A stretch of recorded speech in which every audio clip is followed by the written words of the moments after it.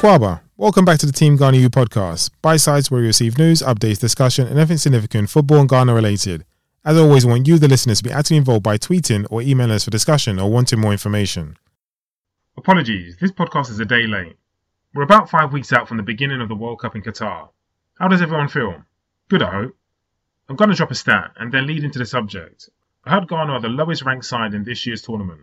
That could be wrong, but it wouldn't be far off. In addition, with what I want to talk about or relay is that our community is one of the most creative and educational in the world. And the lowest ranked side in the tournament and one of the most creative and educational communities in the world, don't marry up. This month is Black History Month in the UK, and on Wednesday I went to an excellent event held by the Coaches Network and the Middlesex FA. The event had speakers touch on several technical aspects of the game, not necessarily on the field, but off the field. It made me sit up and think. Football is as detailed as the educational system. Whether you're talking about the four corners, IEPs, the foundation phase, the youth development phase, or the pre-academy. The hosts on the night were Yasir Latif, who we've had on here twice before, and will be working with us on some projects I've named previously, and his co-hosts were Peter Augustine and Paul Sharp. The speakers on the night were Carly Williams, Gideon Jackson, Alex Nichols, Danny Sender, and Troy Townsend. Some phenomenal insight and even testimonies. I'm going to try and relay as much as possible, bullet points or things that you should research further. With the educational system, critically, despite the flaws we may find in it, it's well-rounded, with the amount of subjects you have in the curriculum. I say all of this irrespective of our critical thoughts. The curriculum is designed to make you well-rounded. Football, and I'll say yesteryear, didn't have the outlook. And while we are producing footballers, a lot of our aims are just on producing footballers. An example, a throwaway, is a player physically able to play in that age group. The player's big enough, keep him in there. Many players are destroyed with that outlook and method. I can think of many players I played with. There were many great things I took on the night, but one of them was this, said by Alex Nichols, which I went on to share with Yaz. There was something that was said by the guy who worked for Arsenal that clearly explained why Ethan Nwaneri made his debut a few weeks ago.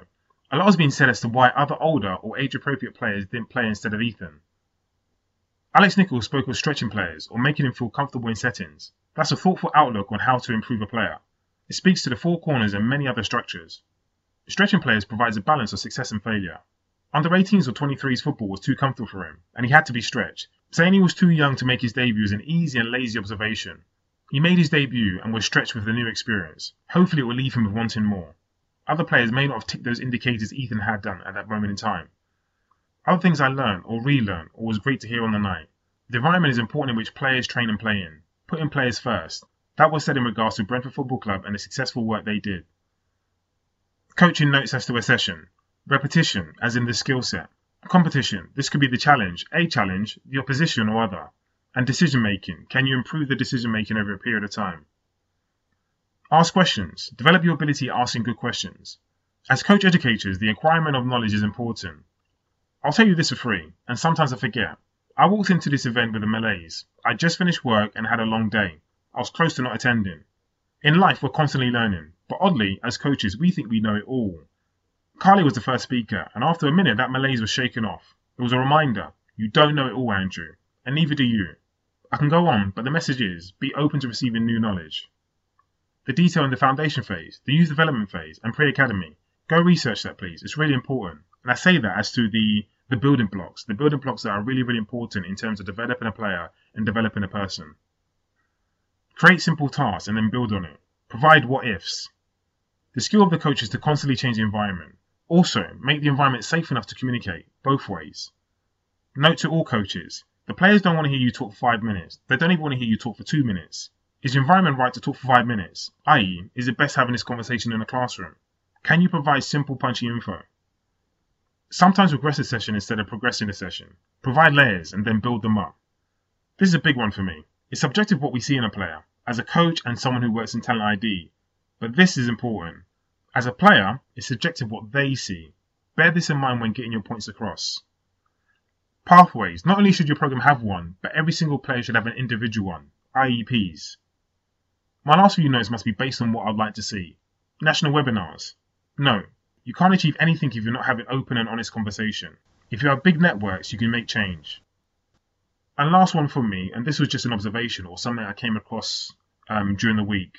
I saw something in regards to Graham Potter, and obviously, as you know, he's recently taken charge of Chelsea. And maybe this was some form of a preview or profile of Graham Potter as to some of the work he's done.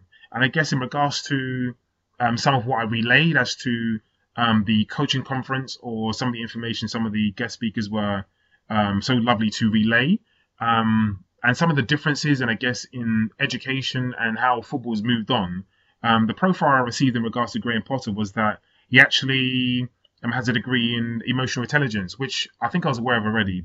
But what I found really, really interesting in some of the information that I was provided was that he was actually involved at the GFA, and that he actually worked, I think, maybe as the under-17 women's coach going into the World Cup.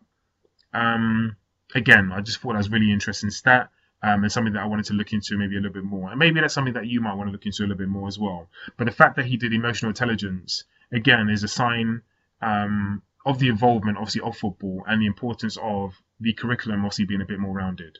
Anyway, I hope you enjoyed the information I provided in some way, shape or form, and I hope you have a lovely week. That's it for this week's episode. We'll be posting as usual via social media, keeping up with the stories that unfold in the coming weeks. As always, if you've got any questions or queries, email us at teamghanaeu@gmail.com or tweet or DM us at teamghanaeu on IG or Twitter. Thank you, take care, we'll see you in a couple of weeks.